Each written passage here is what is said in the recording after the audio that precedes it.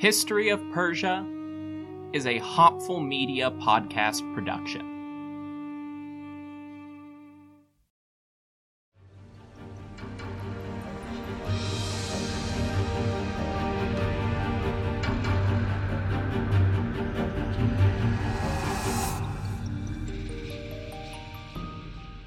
Hello, everyone.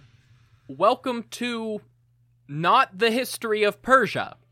This post is actually going to be the first episode of my new series, America Secret Wars. This is not replacing History of Persia. This is not superseding History of Persia. See yesterday's announcement episode for more details. I won't be posting every episode of Secret Wars to the History of Persia feed because I find it annoying when other podcasts do that. But just to try and get some of you to join me over in the main Secret Wars feed, I will be cross-posting the first few episodes. I do try to stress this in the episode itself, and I have issued several warnings now in the History of Persia feed, but this episode is flagged as explicit for a reason. I am not censoring the language used in this show. So if cursing is something you're not comfortable with or you don't want to hear me doing, do not listen to America Secret Wars. So, here we go. History of Persia is a Hopful Media podcast production.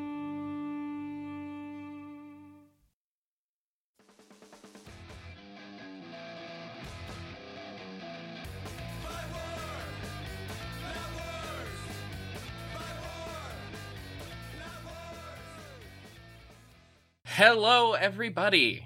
Welcome to America Secret Wars, the podcast all about the forgotten, overlooked, and deliberately buried times the United States has used military force to fight or occupy foreign soil. I am your host, Trevor Cully, and for my inaugural guest today, I have Asha from the Swords, Sorcery, and Socialism podcast. Asha, how the hell are you doing? I'm doing fantastic. How are you? I'm good. I'm excited to get the ball rolling on this thing. Honored to be the inaugural guest. We'll set you up in front of the Capitol with the biggest audience, the best audience anybody's ever had, we swear. All right, brass tacks. I am also the host of the History of Persia, a podcast telling the stories of ancient Iranian empires between 700 BC and 700 CE, and you can find that at historyofpersiapodcast.com, just like you can find this podcast at I'll insert this bit later. Hello there. This is Trevor, but from the future. You can find this podcast online at secretwarspod.com, and on social media at History of Persia, or History of Persia Podcast. I realized I'm not going to maintain two different social media accounts for this, and the people I know who try end up posting basically two accounts worth of the exact same thing. So, follow me, Trevor Cully, at History of Persia, and find details about America Secret Wars at secretwarspod.com. First of all, I did toss a very mild curse word into the introduction on purpose, mostly because I tried to keep History of Persia as PG as possible within the bounds of ancient history. But that's also a show where I'm presenting information on my own, and I have no interest in figuring out how to censor this. I expect we'll talk about a lot of subjects that will piss people off while going through all of America's Secret Wars. Plus, I like swearing. So there's your content warning for that, and I'll try to sound as little like a 13-year-old who just learned what the curse words are as I can. That's what the guests are for, right? Exactly. Speaking of, I've obviously also got guests, which is a change from my other show's format, so this is going to be more of a conversation and, as much as we can, humor and banter than when it's just me talking about ancient Persia with my cat. It's also not the subject I'm academically trained in. I'm not going to dive quite as deep. I'm going to be jumping around in space and time from episode to episode just to keep things fresh, and avoid getting pigeonholed as a podcast with one time period. So I started formulating this show in 2020 when I was bored and in a Midwestern swamp watching the whole world go to shit, listening to other political and history podcasts, and falling down various rabbit holes where I discovered that the United States has been invading or occupying countries more consistently in our history than I had been led to believe in my Pennsylvania public school education. And I'm a history nerd. God only knows what went in one ear and out the other for other people who weren't paying attention in class. So, just to get a sense of things, Asha, how'd you feel about history in high school? Well, if I'm remembering clearly, of all my years of history through high school graduation, I think there was one single time where my history class made it past the end of the Civil War, because every year we'd start again at 1492 every single time. And I remember learning about Juan Ponce de Leon 1,000 times, but we learned we got past Reconstruction I think one time, and that was my AP U.S. history class, and that was also a class where, if I remember correctly, we spent an entire class period on different types of Civil War cannonballs, and we also spent one class period split between Korea and Vietnam. Solid. Yeah. That checks out. Yeah. So I would say that it was severely lacking for anything besides learning the Spanish explorers and the Revolutionary War. Yeah, that sounds just about like my American history education. 1492 to 1866, depending on the class and how it broke down. We got a little bit past it in the AP history class, which was funny because that was my junior year of high school, and the regular speed class for history that year was 20th century history. So they started at Reconstruction. I've never made it past Reconstruction in a history class. We covered World War II in about 3 days, and my entire Cold War education from school was doing a PowerPoint presentation on Operation Cyclone and how the CIA helped in the Soviet invasion of Afghanistan. That was my whole knowledge of the Vietnam War era, was Soviet Afghanistan.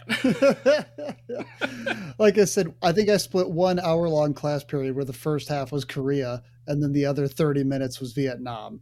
So yeah, what that accounts for is basically nothing. Yeah.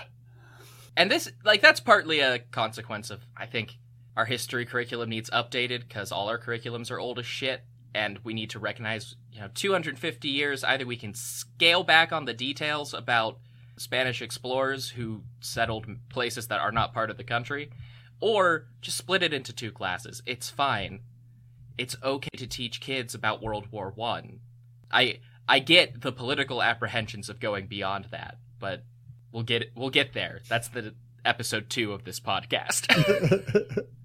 So here's the deal. Every other week, at least for now, I'm going to talk about some event where we went up against another country, why that happened, and what it means for the rest of history.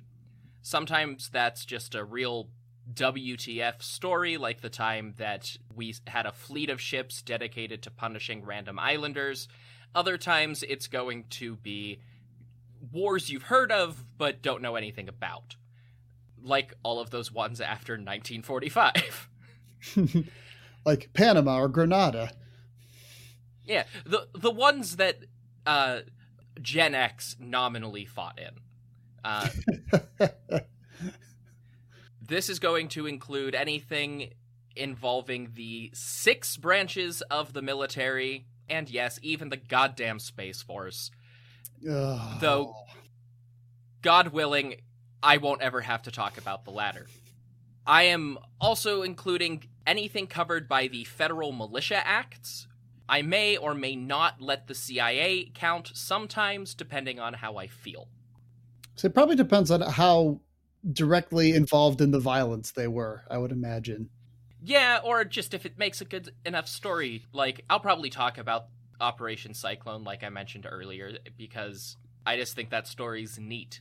The official version is that we did not send any troops to Afghanistan, and that's just a thing that the Rambo movies made up. This podcast is dedicated to the brave fighters of the Mujahideen. Particularly John Rambo. Look, if he can shoot down a helicopter with a bow and arrow, I think he deserves our military respect. I've seen some helicopters. I buy it. Soviet helicopters? Easy. Well, that, to be fair, it probably crashed because the Soviet soldiers had stolen the fuel out of it to strain it and burn it and then turn it into an alcohol that they could drink. So it probably actually ran out of fuel and fell out of the sky. Yeah, and this is why that war is going to end up on this podcast, because it's too weird not to. Okay, so what are you going to scare me with today? Well, right. So it turns out that when you dig into this stuff, the United States got about 18 months or so of something that more or less resembled peace right after the British pulled out following the Revolution. And then we basically spent the rest of our history from March 1785 onwards fighting somebody. To be fair, a lot of that isn't really what we'd call war in the conventional sense, but it does fall under my jurisdiction here. To give a little perspective, can you guess, Asha, how much of American history has been spent using military force against other sovereign nations? 87%. When I looked into this working off of a 2004 congressional report called Instances of Use of United States Armed Forces Abroad, a cursory glance showed there were 15 individual years where we didn't at one point send troops to fight, occupy, or threaten somebody. 15 fucking years. Since 1785. You know, those were 15 good years, all completely spaced out and not consecutive in any way. Yeah, no, we're about to get into that. Do you know what the very first conflict the independent United States had with another nation was after winning independence? Does Canada count as an independent nation at this point, or are they still part of the UK? Well, either case, is it Canada? Did we invade Canada like immediately? We had invaded them already a couple of times during the Revolution. There was a weird episode where Newfoundland almost became the 14th colony. Hell yeah. Like, they were our primary source of naval support early on. But no, have you ever heard of the First Oconee War or the Trans-Oconee Republic? No, I have no idea what that is. Yeah, neither of us are from the South, so I wasn't really expecting this to ring anything close to a bell. Even trying to do research for this episode, I could barely find any information. Before you tell me what it is, my first guess would be that it was, like an indigenous group of some kind. But I feel like then we probably might have heard of it in some way or another. It's just existing online. So I feel like this is going to be some random group of settlers who are like, oh no, we're actually our own independent republic, totally, in Louisiana or something. Yeah, weirdly enough, it's kind of both. All right. For the purposes of at least the first 30 or so episodes, I'm going to try and avoid the bizarre number of groups of settlers who did that as the main story for the episode. But yeah, the Independent Republic of Franklin comes up over the course of this episode. Look, people were just setting up independent republics left and right back then. Yeah, Vermont was independent until like 1794. Look, I don't think they've forgotten, to be honest with you. No, Vermont is everything Texas pretends to be. That's very true. So the Oconee War comes up as parts of other books, but it's either a brief thing or scattered out of chronological order to discuss its effect on other topics. One of the most detailed histories I could find was just one chapter of Gordon Burns Smith's History of the Georgia Militia 1783 to 1861, which is a title that should give at least a sense of the book's perspective. Yeah, just a little. Wonder why it ends in 1861 for the Georgia militia. Well, nothing happened after that. Don't look into it. No, it's actually just that it's volume 1 of a set, but there's a reason that year transitions history for Georgia. The only thing I found specifically about the war I'm trying to talk about today was a series of 3 articles from 2004 just titled The Oconee War by Stephen Scurry for Flagpole, a magazine covering local culture in Athens, Georgia. Shout out to our local reporters. Yeah, support local journalism, people. It's sometimes the only place information is going to be preserved. The Oconee River is a 220-mile-long body of water that runs through most of east-central Georgia, the state, the American state, not the Republic nation state in the Caucasus. This is important for reasons you'll see in episode 2. It runs more or less parallel to the Ocmulgee River until the latter makes a sharp bend east, intersecting with the Oconee to form a river called the Altamaha before flowing into the Atlantic. You may notice that these names that I'm butchering do not sound particularly English, because they aren't. Yes, they sound pretty indigenous to me. Yeah, Oconee, Ocmulgee, and a ton of other names that we're going to be mentioning are all from the Hichti language. And if you're not from the state of Georgia, and frankly, I'm guessing even if you are, I doubt you've ever heard of the Hichti people or their language. There's a better chance that you've heard of the Muskogee, which is the larger cultural linguistic group of indigenous peoples that the Hichti were part of. If Muskogee isn't ringing any bells, you're more likely to know them as the Creek, which is probably derived from all of these rivers and creeks in central Georgia.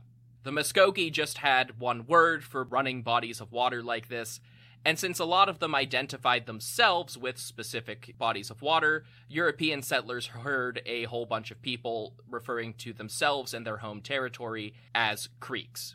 The Muskogee tribe was the largest of this broad group, including the Hichti, and so they sort of become the overarching banner for the group over time.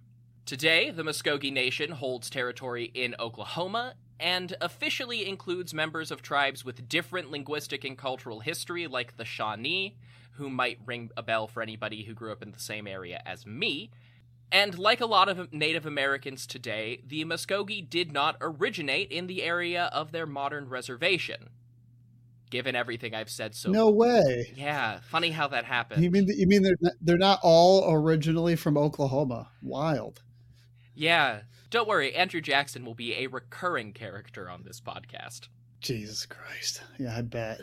Given everything I've said so far, it's probably not surprising to hear that they originated in the Southeast and were forcibly relocated as part of the Trail of Tears. And because I know I'm intentionally targeting a more leftist audience, I just want to acknowledge a few things. One, I'm not going to do that thing where I refer to everything as so-called whatever most of the time, because that would get really old really fast, and that's just a longer way of saying modern whatever. I'd much rather call some place or somebody by their original name than point out that I'm not doing it. Also, if you haven't guessed already, this show is going to include a ton of wars with indigenous nations because they were and are sovereign nations, even if they are not fully independent nation-states. I had originally intended to open the show with a land acknowledgement stating which indigenous people used to inhabit the place that I'm sitting my white ass in right now. The thing is, I'm in St. Louis, and this land is so fucking stolen that I can't even figure out who I should be acknowledging. Oof. I mean, I could probably do it for where I live because I'm in central Wisconsin. I could probably figure it out, but yeah, it doesn't help that the most famous native culture in this area declined rapidly right before Columbus arrived. So, like, we have the Cahokia Mound City nearby, but that, like, the area was kind of empty when the French turned up. But back to the Muskogee and the Oconee River. By 10,000 BC, Yes, we're doing context. Human beings had reached the New World, aka North America, and it really was a brand new world for people at that point. Not long after that, the Bering Land Bridge was swallowed by the sea, and continents and islands of the Western Hemisphere were just the world. For about 9,000 years, these first Americans were mostly hunter-gatherers. There weren't a ton of people, and there were a shitload of species that hung around as the last glacial period came to an end, and they got to go extinct through a combination of massive climate change and human hunting, something that has never happened again. Never will. We're too good for that now. So it's not until 1000 BCE that you start to get stuff like pottery and agriculture popping up among the ancestors of the Muskogee. From that point until European contact around 1500, historians and other academics call a huge swath of related people across the southern U.S. Mississippians, named after the river. These were the mound-building cultures with giant pyramid-like earthworks as the big centerpieces of their towns and cities, i.e. Cahokia, which I just mentioned a minute ago. Muskogee oral histories actually describe the process of migrating from the west closer to the Mississippi down to the Oconee River, and their wars with other indigenous nations before white folks turned up. The first Europeans they met were then Spanish conquistadors making their first expedition on the mainland after Christopher Columbus brought word back to Europe that there was a whole bunch of stuff over here that they could pillage and exploit. And they found that like Spanish guy that was like looking for the Fountain of Youth or whatever, whichever one that was. Yep, that would be Hernando de Soto. Yeah. He was a conquistador who led the first major expedition into the North American interior, including, interestingly enough, a slave who was probably the first Muslim person to make landfall on the mainland United States. He actually went on to get his freedom and join with, I don't remember which one of the tribes that they encountered, but he just hung out with them for the rest of his life. Starting a pretty long tradition of escaped or freed slaves joining indigenous groups, which is a thing that would go on for quite some time in the Americas. And probably to no surprise, that's going to become a factor in this story. Now, this was a Spanish conquistador who showed up with a fully equipped Spanish army, and they set out to plunder the areas that are now Florida, Georgia, Alabama, and Mississippi. In the end, the Spaniards didn't hold on to most of this in the short term. They'd eventually get a lot of it back.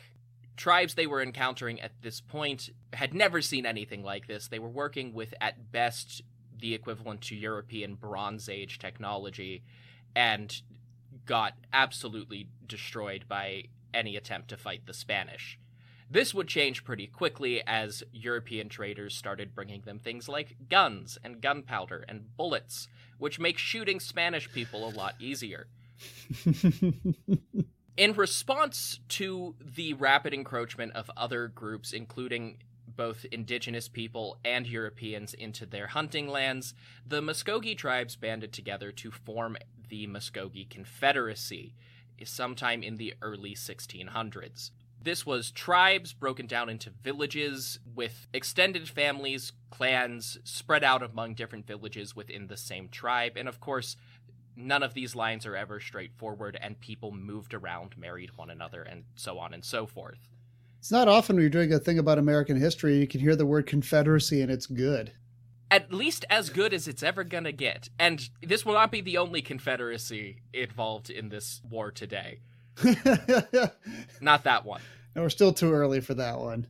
By now, we are into the 1600s, and more white people are turning up, mostly British and French colonists. And as the Europeans spread out, they brought Christian missionaries with them who desperately wanted to save the Indians from their backwards ways of not already being European. Unfortunately for the Muskogee, they were right at the intersection of British Georgia, Spanish Florida, and French Louisiana. So not only did they spend the following century fighting to keep their lands to themselves, but also getting dragged into the wars fought by all of these new neighbors. That sounds like the worst place possible to be, I think. Like to have all three European nations immediately like on your doorstep. That sounds fucking terrible. Yeah, like all of the indigenous tribes of the Appalachian region got stuck between the French and the British for a while, but only the Muskogee had the bad luck of being stuck with the Spanish next to them, too. They're just smashed in the middle of all three colonial powers in North America. Ugh. And, I don't know. I've never had to do this with another person before. I don't know. Go get dragged into some wars between advertisers, and we'll be right back.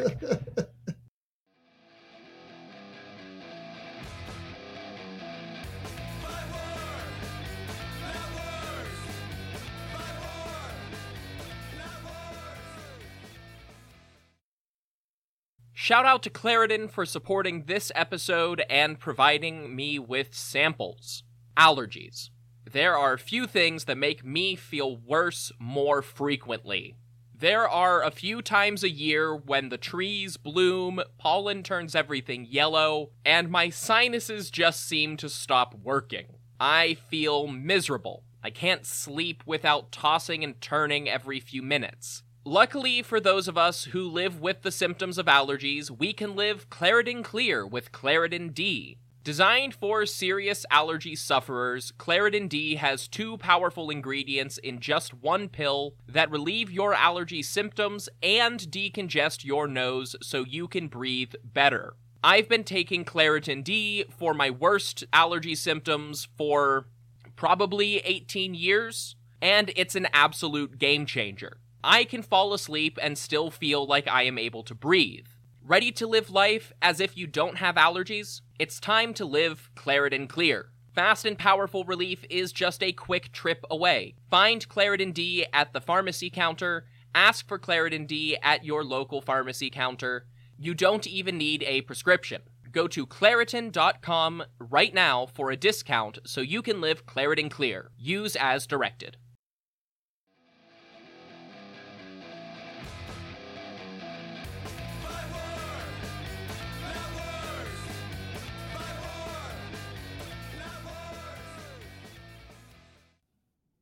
And we're back. So we've set up a Muskogee Confederacy and how they're kind of stuck at the crossroads of European powers. Like basically every other indigenous nation in the world, they were gradually overwhelmed and incorporated as mostly autonomous subjects of the various colonial projects unfolding around them as their territory became ever more restricted. There were 2 big wars fought between the French and the British in the 18th century, where both sides dragged their native allies into it with them. The first is the somewhat poorly named French and Indian War from 1754 to 1763.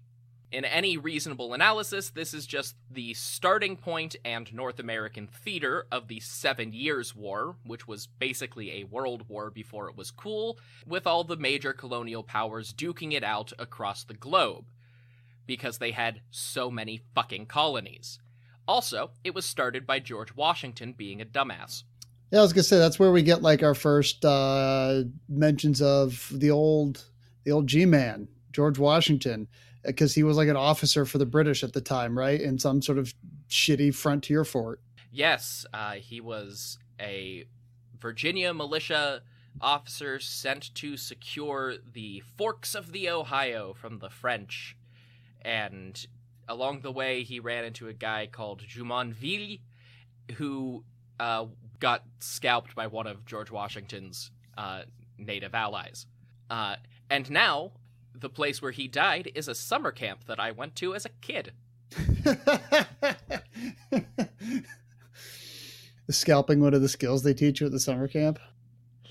No, it's now a Christian summer camp with a 80-foot cross on top of the big mountain overlooking the camp. And it was real startling to learn when I was 10 or 11 that this camp that I'd been to many times, and the rocks that I had climbed on were where the First World War started.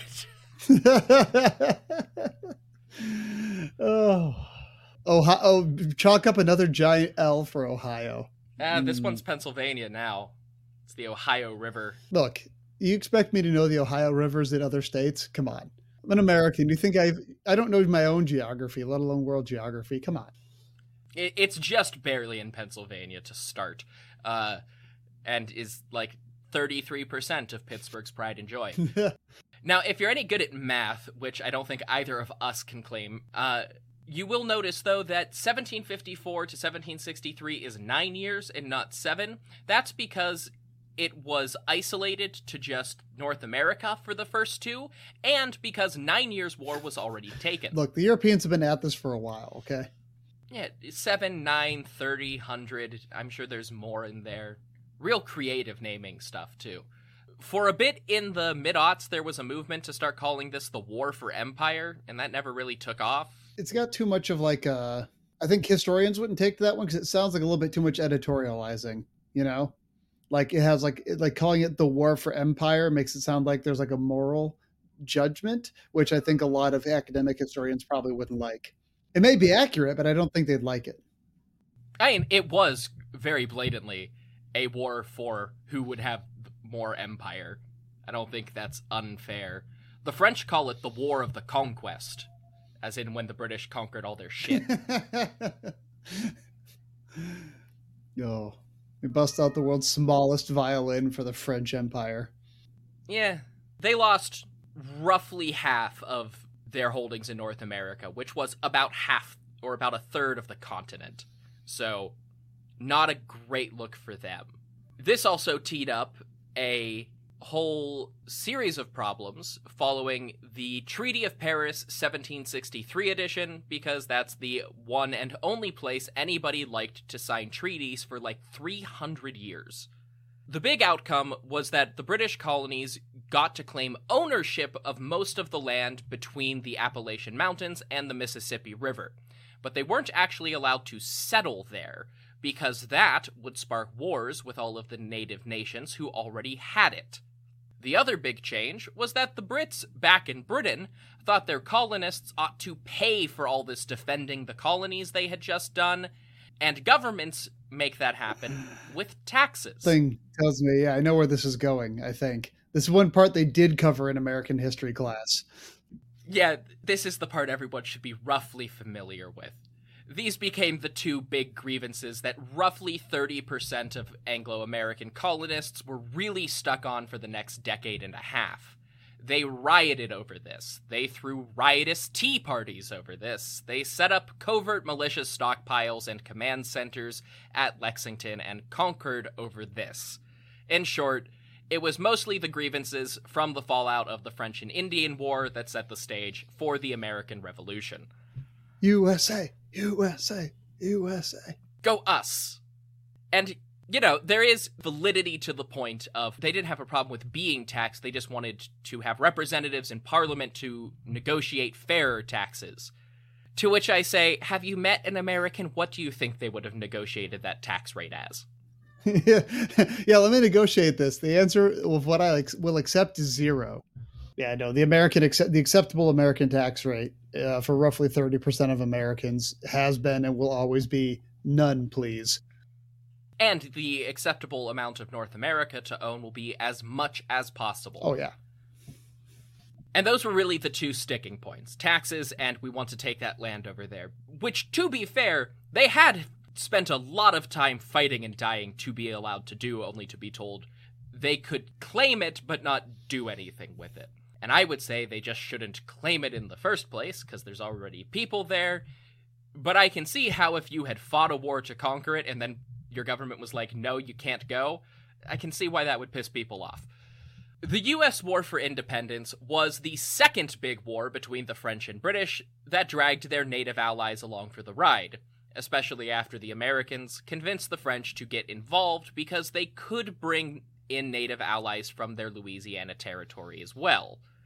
This time, the Muskogee got more involved because it wasn't so focused up north, and joined on the side of the British because the war was being fought up and down the whole eastern seaboard. The American colonists really wanted to take Muskogee land for themselves, so a lot of native nations that stood to lose the most saw the British as the overall more useful side in this fight. Now, Asha, you may not be aware of this, but in 1776, these uppity colonists declared themselves independent from the British Empire. Not sure if you've heard that one before. Oh wow, this is news to me. Added. This is, oh boy, I have to process this one. These groups these groups love to just declare themselves independent all the time throughout history. Just some group or other says we're independent now. We know that never goes well. I'm sure this didn't work out. I think that is a matter of perspective. Well, it didn't work out for the native groups who sided with the British. Or the British, for that matter. Yeah.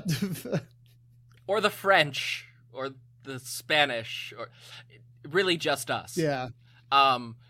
Just us white Americans. And in 1783, with so much help from the French that it literally bankrupted the French monarchy, the colonists won. They kicked the Brits out with another Treaty of Paris and became the land of freedom, liberty, and equality for white landowning men forever as the United States of America. USA, USA, USA. Just fun historical trivia. I'm sure nothing will ever come of that. And that brings us to the core of the real story today, the first war in independent American history, and our very first friend of the show. Because somehow, even though he dies in this episode, he will still keep coming up. Everyone meet Alexander MacGillivray. As far as I can tell, he eventually just went by Alex or Alec in daily life. At least, a lot of the articles I found about him called him that, and I will too, so I don't have to say that whole damn name. In spite of his name, Alex was actually a Muskogee leader who also went by the name Hobo Hilimiko, which is usually translated as Good Child King, though that's a bit misleading. The British colonies had a habit of translating most native words that could be translated as chief or mayor or headman or basically any other form of leader as king when translating personal names. Still, it was the name that Alexander MacGillivray would use and eventually try to live up to. As a general rule, I try to use whatever the most recognizable version of a name is to help people follow along, and to avoid slipping into the impulse to treat multi-word phrases like European first and last names. Plus, Alex was only half Muskogee, so he went by Alex most of the time anyway. He was born in a village along the Coosa River in 1750, the son of a half-Muskogee, half-French woman named Sahoy Marchand, and Lachlan MacGillivray, a Scottish clan noble, plantation owner, and fur trader. That sure is a type of guy. Yeah, Lachlan of Clan MacGillivray. I apologize to the people of Scotland. You'll be economically worse off and every other way better off when you become an independent nation of Scotland. Alexander initially lived with his father in Augusta, Georgia, where Lachlan had a plantation, and it's a plantation in 1750s Georgia, so that means just shitloads of enslaved black people. And during the course of Alexander's childhood, Lachlan grew to become one of the wealthiest members of Georgia's planter aristocracy, dealing in human chattel and cotton as well as furs. When Alex was 23, he was sent up to Charleston, South Carolina, to live and study with a Scottish relative, learning Latin and ancient Greek because that's what passed for education in the 1770s. I'm imagining trying to learn ancient Greek from a Scottish person, and the accent is blowing my mind. Here's the thing. Obviously, I do ancient Greece through the history of Persia all the time. I want to know if the Greek tutor for Clan MacGillivray was a tonal accent guy or a stress accent guy, because that is a heated debate in ancient Greek teaching today. And I can't imagine a Scottish person speaking a tonal language.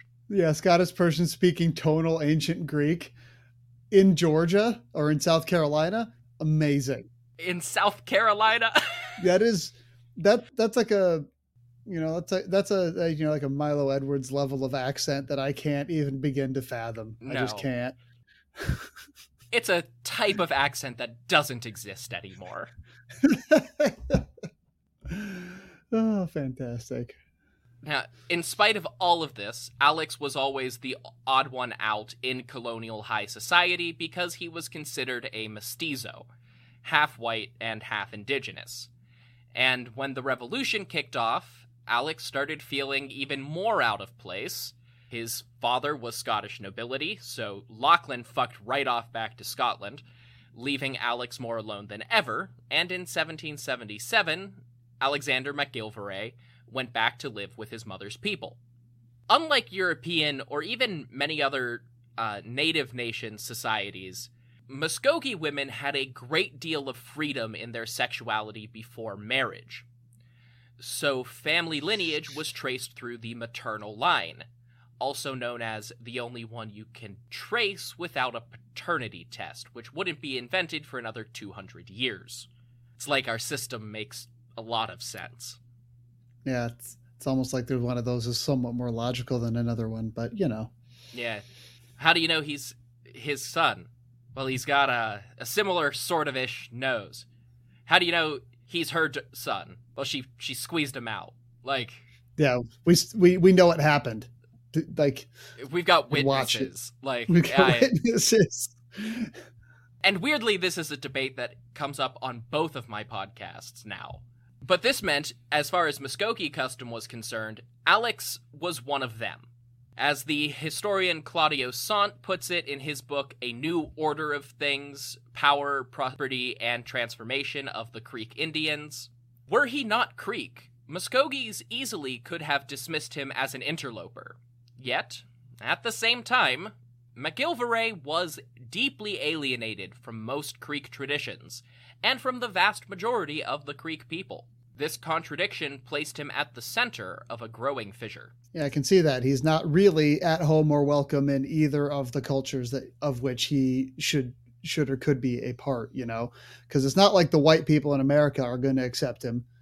And it's, you know, he doesn't know anything about the, you know, Muskogee or Creek traditions with which he could participate. So because he's somewhat alienated from both of those. And I feel like that would really suck.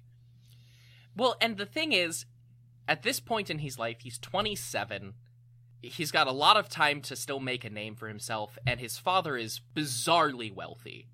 He could have forced himself into a position of importance in white society if he had wanted to.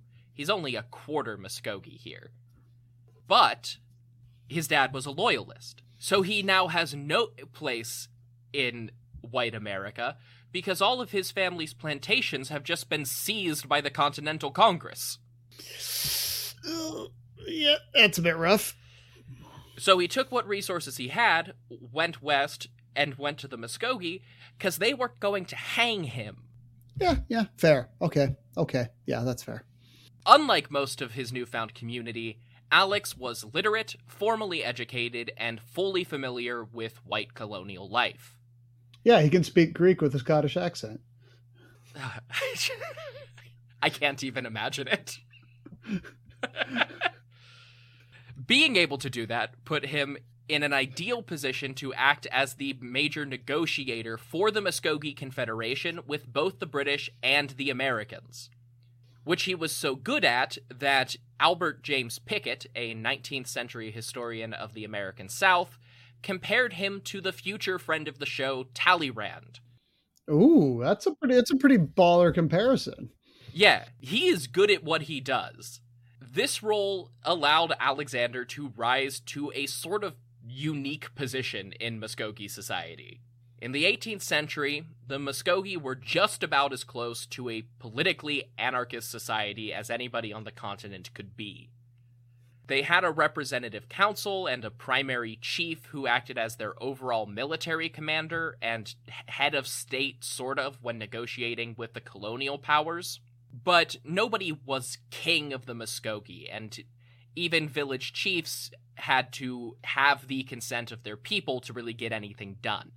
Alex was just so much better suited to the job of negotiating with the Brits and the Americans that he essentially took personal control of Muskogee diplomacy within about 4 years of joining the tribe. He wasn't a military genius, and he left most of the actual fighting to the experienced war leaders, but it was Alex McGilvray, who orchestrated their foreign alliances. That means that it was him negotiating with the Shawnee from the Ohio River Valley to the north when they tried to form an alliance with the Chickamauga Cherokee, based out of modern Tennessee, in 1782. The plan was to launch an offensive against the Americans while the Continental Army was focusing all its efforts on the coast, but the British intervened, taking command of the Chickamauga and disrupting the autonomous action that Alexander was trying to carry out. The British came and just stuck their dicks in it and made it worse because there was a good plan going, and then they were like, "But we need to be in charge." Yeah, they were gathering about 1,000 warriors to go occupy Pittsburgh. Oh, if only. Sorry, Pittsburgh friends. Ooh, yeah, my childhood would not have existed. All through the war, both Cherokee and Muskogee forces were fighting alongside the British in all of the major battles of the southern and western theaters of the Revolution. They were crucial British allies in the occupations of Augusta and Savannah, Georgia, and they were constantly raiding American forts on the western side of the Appalachian Mountains. Over the course of 1783, it was beginning to become clear that the colonists were going to win, and representatives from various indigenous nations all over Western North America met several times trying to arrange a federation of Indians, as they called it in their own documents, trying to oppose the Americans directly. However, British withdrawal and the Treaty of Paris later that year put the kibosh on those plans because they just didn't have time to get everything together before they lost their military support. Now, I do want to note that Alex and the Muskogee were not the only indigenous people to start resisting the newborn United States basically as soon as the war was over. The same sort of periodic raids and boundary disputes that had defined European and indigenous relations for about 300 years kept happening up and down the mountains. But there were also many native leaders like Alex who wanted to still form that united front in a sort of pan-indigenous alliance against the United States. One of the newly formed countries' stated goals in gaining independence was to seize their territory, from these native nations. Potentially the most committed and revanchist of these anti-US freedom fighters was Dragging Canoe, de facto leader of the Chickamauga Cherokee, who had moved west to the edge of Muskogee territory, specifically because his people wanted to keep fighting after the rest of the Cherokee had arranged a treaty with the United States. They will come in and out of today's story, both because they were some of the Muskogee's principal allies, and because they launched a joint campaign against white settlers in the Cumberland Basin of what is now Tennessee, at almost the exact same time that the Muskogee attacked the state of Georgia. The main reason that they are not the subject of this episode is that their war started a couple of weeks after the Oconee War. Also, based on my criteria for the show, that particular war is a little complicated because it was initially fought against the state of Franklin, which basically tried to pull a Texas by just stealing land from another nation, declaring themselves independent, and hoping the U.S. would annex them. Given the existence of Tennessee, you can see how that went. That was something the settlers did a few times in U.S. history. And it only really worked once. I mean, it also kind of worked for Hawaii. That's true. Hawaii was a little more directly conquered just by mercenaries. Yeah, it was mercenaries, but they moved there, overthrew the ruler, and then just said, "Hey, America, you just come on in now. Thank you very much." Yeah. There was one guy whose name I can't remember who, like, around, after the Civil War era, just kept like trying to go to like Mexico and other Central American countries, trying to like overthrow them, hoping that he could set himself up to then like maybe get the U.S. to annex him. I can't remember his name, but he was just like adventuring down around there, being like, I can conquer one of these places and make it American, I think. So it seems to be a very American impulse, I think. I couldn't even guess because there's like 50 of those guys. And also I've been reading about the like 12 attempts to conquer Florida this week. I got no clue. Alex McGilvray was outraged when the actual primary chiefs of the Eastern Muskogee Confederation, Hapoithle Miko and Anea Miko, signed the Treaty of Augusta, ceding all 800 acres of land between the Ogeechee River and the Oconee Rivers to the state of Georgia. That was technically these two chiefs' prerogative. It was their tribe's lands, they had the support of their people, but Alex didn't want to give an inch, no matter how exhausted his people were from almost a decade of open war with the Americans. He wasn't alone in that, and despite still not having any official position in the Muskogee Confederacy, Alex McGilvray became the de facto leader of his people. He was already treated that way by the Americans, routinely acting as the official representative for the Confederacy while dealing with the new United States at large, and increasingly, he started positioning himself that way in domestic politics as well. Simultaneously, he was still in contact with Dragging Canoe, who was also furious about American independence. So the two of them reached out to Spanish Florida, specifically the colony of West Florida, because good God, there used to be two of them. West Florida, including all the best parts of Florida, like Tampa Bay. No, it was really more like North Florida because it was mostly the Panhandle. Oh, yeah, okay. Sure. So the even worse part of Florida. Uh-huh. West Florida was the worst Florida. Worst iteration of Florida. Which, I gotta be honest with you, I don't think that's any different now. It's probably still the worst part of Florida. Like, I'm sorry to any of your potential listeners that live in, Tallahassee or something, but so Panama City Beach is where everyone from my college went for spring break, so I can't imagine it's any good. Well, it's just that little bullseye zone for hurricanes that hit the Gulf, too. Like, you can't build anything nice there. No, just some cheap hotels for college kids to stay in. And really, what else does a city need? I asked the landlords here, let me tell you. That seems like a good opportunity. You too can find cheap hotels by listening to this ad. Fuck if I know.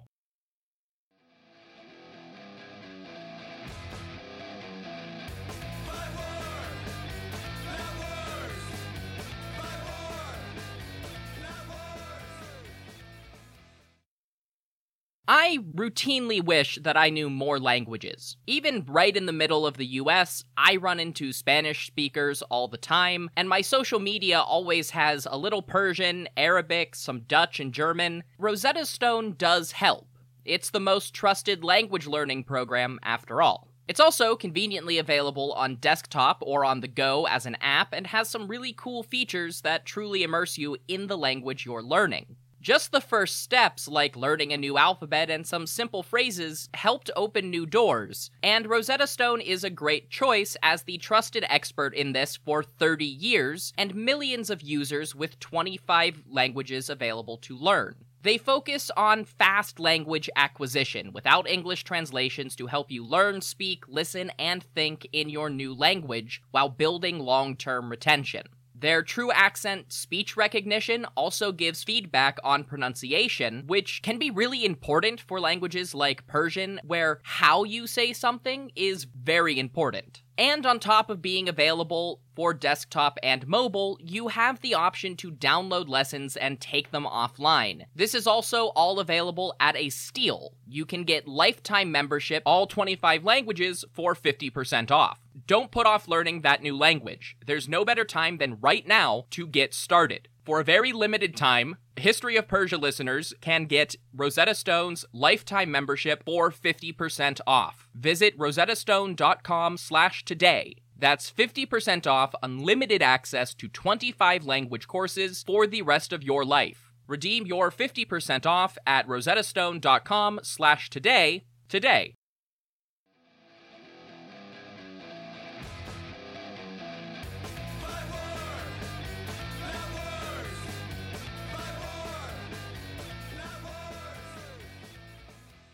let's say, and we're back.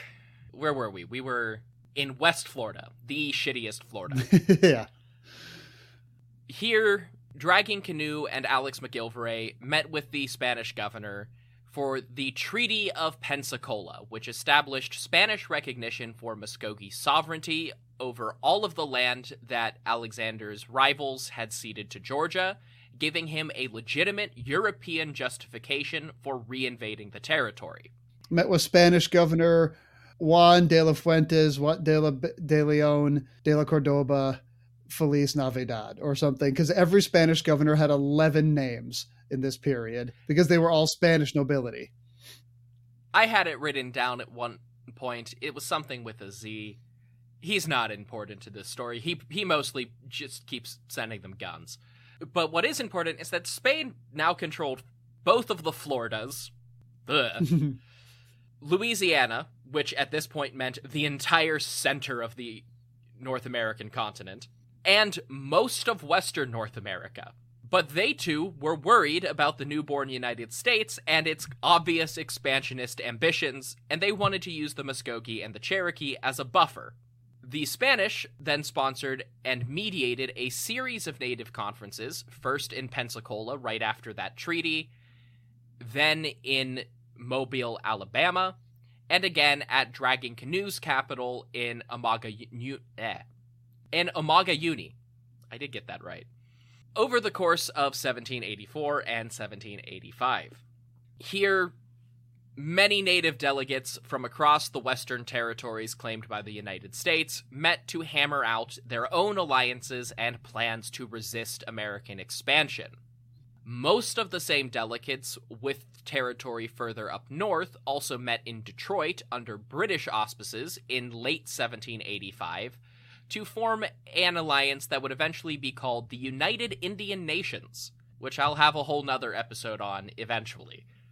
Between the Mobile and Amagauni conferences, Alexander McGilvray met with a war council of southern tribes at the town of Tucabachi along the Towaliga River in March of 1785, and by April, a Muskogee war chief called Mad Dog was already leading attacks into Georgian territory, burning and pillaging plantations and frontier settlements as they went. Why is there always a Mad Dog? In every fucking war. Look, yeah, humans are human. In every war, there's got to be some guy who's like, I'm just a mad dog. Right. I got to get in there. There's one everywhere. Or if you're, again, if you're me in college, it's, the pack of 36 beers that you're drinking when you're playing beer pong. Because I don't know if Mad Dog exists anywhere beside Wisconsin, but it was the cheap beer we drank. So, I love that. I love that every college in America is either drinking Natty Light or their local preferred shitty light beer. I mean, I can look right now. I was going to see if I could find Mad Dog, but Mad Dog was a really terrible, shitty beer. You got like 36 of them for like $14, and we used it to fill our beer pong. I have a fond memory of being definitely legal age to have alcohol and filling up a backpack full of 36-pack of Natty Light cans, take back to campus because we had a dry campus. Ooh. Oof. And I definitely wasn't 19 during this story. That we bought with my friend's fake Shanghai ID, and we thought we were busted when a Domino's worker came out from the restaurant behind the grocery store, and he just wanted a beer. And we were like, yeah, sure. Have a beer while you're on shift at Domino's. Probably as a delivery driver. Yeah, I don't need to think about it. This was in 2015. I don't care anymore. Yeah, see, I went to college in Wisconsin, so you're like legally obligated to be drunk most of the time. Look, this was at the only Whole Foods anybody's ever seen somebody get stabbed outside of. It's fine. Yes, sorry, our local Mad Dog, our current Mad Dog. Yes, Mad Dog, war chief of the Muskogee people, is invading Georgia, And living up to his name, these Muskogee attacks were characteristically brutal in the eyes of the white settlers. In one instance, a woman called Mrs. Thrasher was found, quote, alive, scalped, wounded in both her thighs, her right breast, with balls, and stabbed in her left breast with a knife, her left arm cut nearly off, as is supposed with a tomahawk, of which wound she died about hours. I'm going to assume when they say with balls, they mean, like, musket balls? I would assume so. But, like, there's no additional context here. Wounded with balls. Mm. Yeah. Oh, the pass was great. Now, this is a really bizarre thing about war in this kind of early modern period. By the end of the 18th century, European norms of quote-unquote noble and respectable war were pretty much settled. But war with indigenous people being colonized operated in this sort of hypocritical gray zone, where rape, mutilation, and pillaging were still standard operating procedure, usually on both sides. For example, while these Muskogee raids were going on, the state and/or Republic of Franklin over in Tennessee was fighting with Dragging Canoe and the Cherokee by issuing the first independent American bounty on Native American scalps, and burning one of the last 3 Chickamauga villages still resisting this wave of white settlement. So putting a bounty on indigenous people's heads, I call that the Australian tactic. I think we were doing it first, though. Yeah, you know what? Look. And this is Georgia. This is the prototype for Australia. Penal colonies all the way. It is the Australian prototype. Speaking of Franklin, summer of 1785 also saw Muskogee from modern Alabama, acting on Alex's orders, join the Chickamauga Cherokee in a 5-month guerrilla siege against the Franklinites, killing, capturing, or driving off any new settlers trickling in from North Carolina, burning the outermost white settlements, and plundering basically any movable wealth they could get their hands on to finance the war. And the weird thing is, even in the American legal view, the Chickamauga faction of the Cherokee were completely justified. They had the legal standing to do so, yeah, even according to the American laws. Yeah. As one Franklin legislator put it, I am taking every measure in my power to prevent encroachments on Indian lands. This, however, is a difficult task because North Carolina actually sold the land up to these towns. I'm doing everything I can not to steal this land, but goddamn North Carolina went and sold it to the Cherokee first. How can I not steal it? Just the most colonial brain, motherfucker. We're like literally in the middle of inventing Manifest Destiny at this point, so. Yes, and that's gonna be a whole thing, because not everybody is on board with it yet. But there's just enough people who are like, well, there's land over there and those people aren't white, so it's ours. Yeah, I think if we can say that people forget, and I think American history forgets that not everyone was on board with that as a concept. Like early on, it had to be like pitched and sold and enforced for it to become like an American thing. Yeah, George Washington wasn't on board with it. His plan was to Europeanize the indigenous people and then make each one a state. Hell yeah. Which would have been 1,000 states. Right. Which, and also, you know, he didn't know how far west they were going to end up. He was like, well, we stop at the river. After that, it's Spain. Technically, we didn't even own to the river yet, I don't think. This is the process of figuring that out. Yeah. Mm-hmm. So things kept going like this with 2 or so small raids a month against both Franklin and Georgia until the end of 1785, when the Congress of the Confederation, that is the United States Congress, because we were still operating under the terrible system of the Articles of Confederation before the Constitution came about, Congress reached out to the Cherokee and the Georgia state legislature to try and negotiate with the Muskogee. In both cases, they did sign treaties, but only with the native representatives who came. And since the independent Chickamauga towns didn't send delegates, and Alex McGilvray didn't send delegates, the Cherokee Treaty of Hopewell is mostly just reaffirming existing agreements. The situation in Georgia was more complicated. The treaty, called the Treaty of Gelfington, was supposed to settle the dispute over the Oconee Territory once and for all, or at least until the colonists had enough free time and manpower to take it by force. And Alex McGilvray had promised the Georgians that he would be there in person to negotiate. He skipped the negotiations, just straight up ghosted the Georgian representatives, and instead it was just Hapoithle Miko and Anea Miko meeting, like the Cherokee, up at the Hopewell plantation in South Carolina, basically saying, oh yeah, we did make that agreement a couple years ago.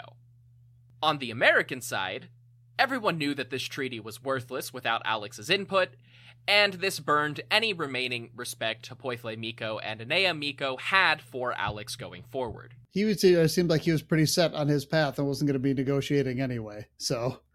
Absolutely not. But Trevor from the future is here to say that Alexander McGilvray's continued war against the United States and Georgia will wait until part 2. Because I did not realize how long things would take with a guest. Asha from the end of part 2, share your podcast here. Sure. If you want to hear me pretend to know things, you can follow my podcast, which is Swords, Sorcery, and Socialism. We are a literature podcast who reads fantasy and sci-fi books and then talk about the politics that are either obvious or hidden inside of them.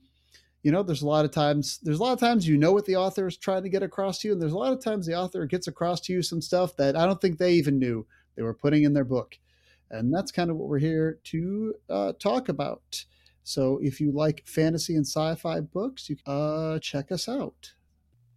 Once again, for more information about Secret Wars, please go to secretwarspod.com to find an about page, some additional resources, and if you are already willing, ways to financially support my projects. Specifically, patreon.com/History of Persia is now also going to be home to the Secret Wars project and everything else from Hopful Media.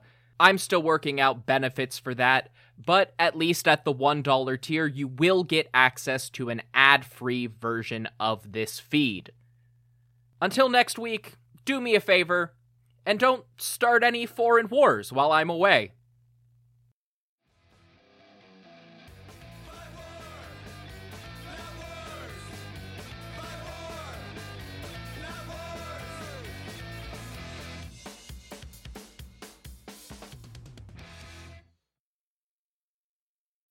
When you need mealtime inspiration, it's worth shopping Kroger, where you'll find over 30,000 mouth-watering choices that excite your inner foodie. And no matter what tasty choice you make, you'll enjoy our everyday low prices, plus extra ways to save, like digital coupons worth over $600 each week. You can also save up to $1 off per gallon at the pump with fuel points. More savings and more inspiring flavors make shopping Kroger worth it every time. Kroger, fresh for everyone. Fuel restrictions apply. When you need mealtime inspiration, it's worth shopping Kroger, where you'll find over 30,000 mouth-watering choices that excite your inner foodie. And no matter what tasty choice you make, you'll enjoy our everyday low prices, plus extra ways to save, like digital coupons worth over $600 each week. You can also save up to $1 off per gallon at the pump with fuel points. More savings and more inspiring flavors make shopping Kroger worth it every time. Kroger, fresh for everyone. Fuel restrictions apply.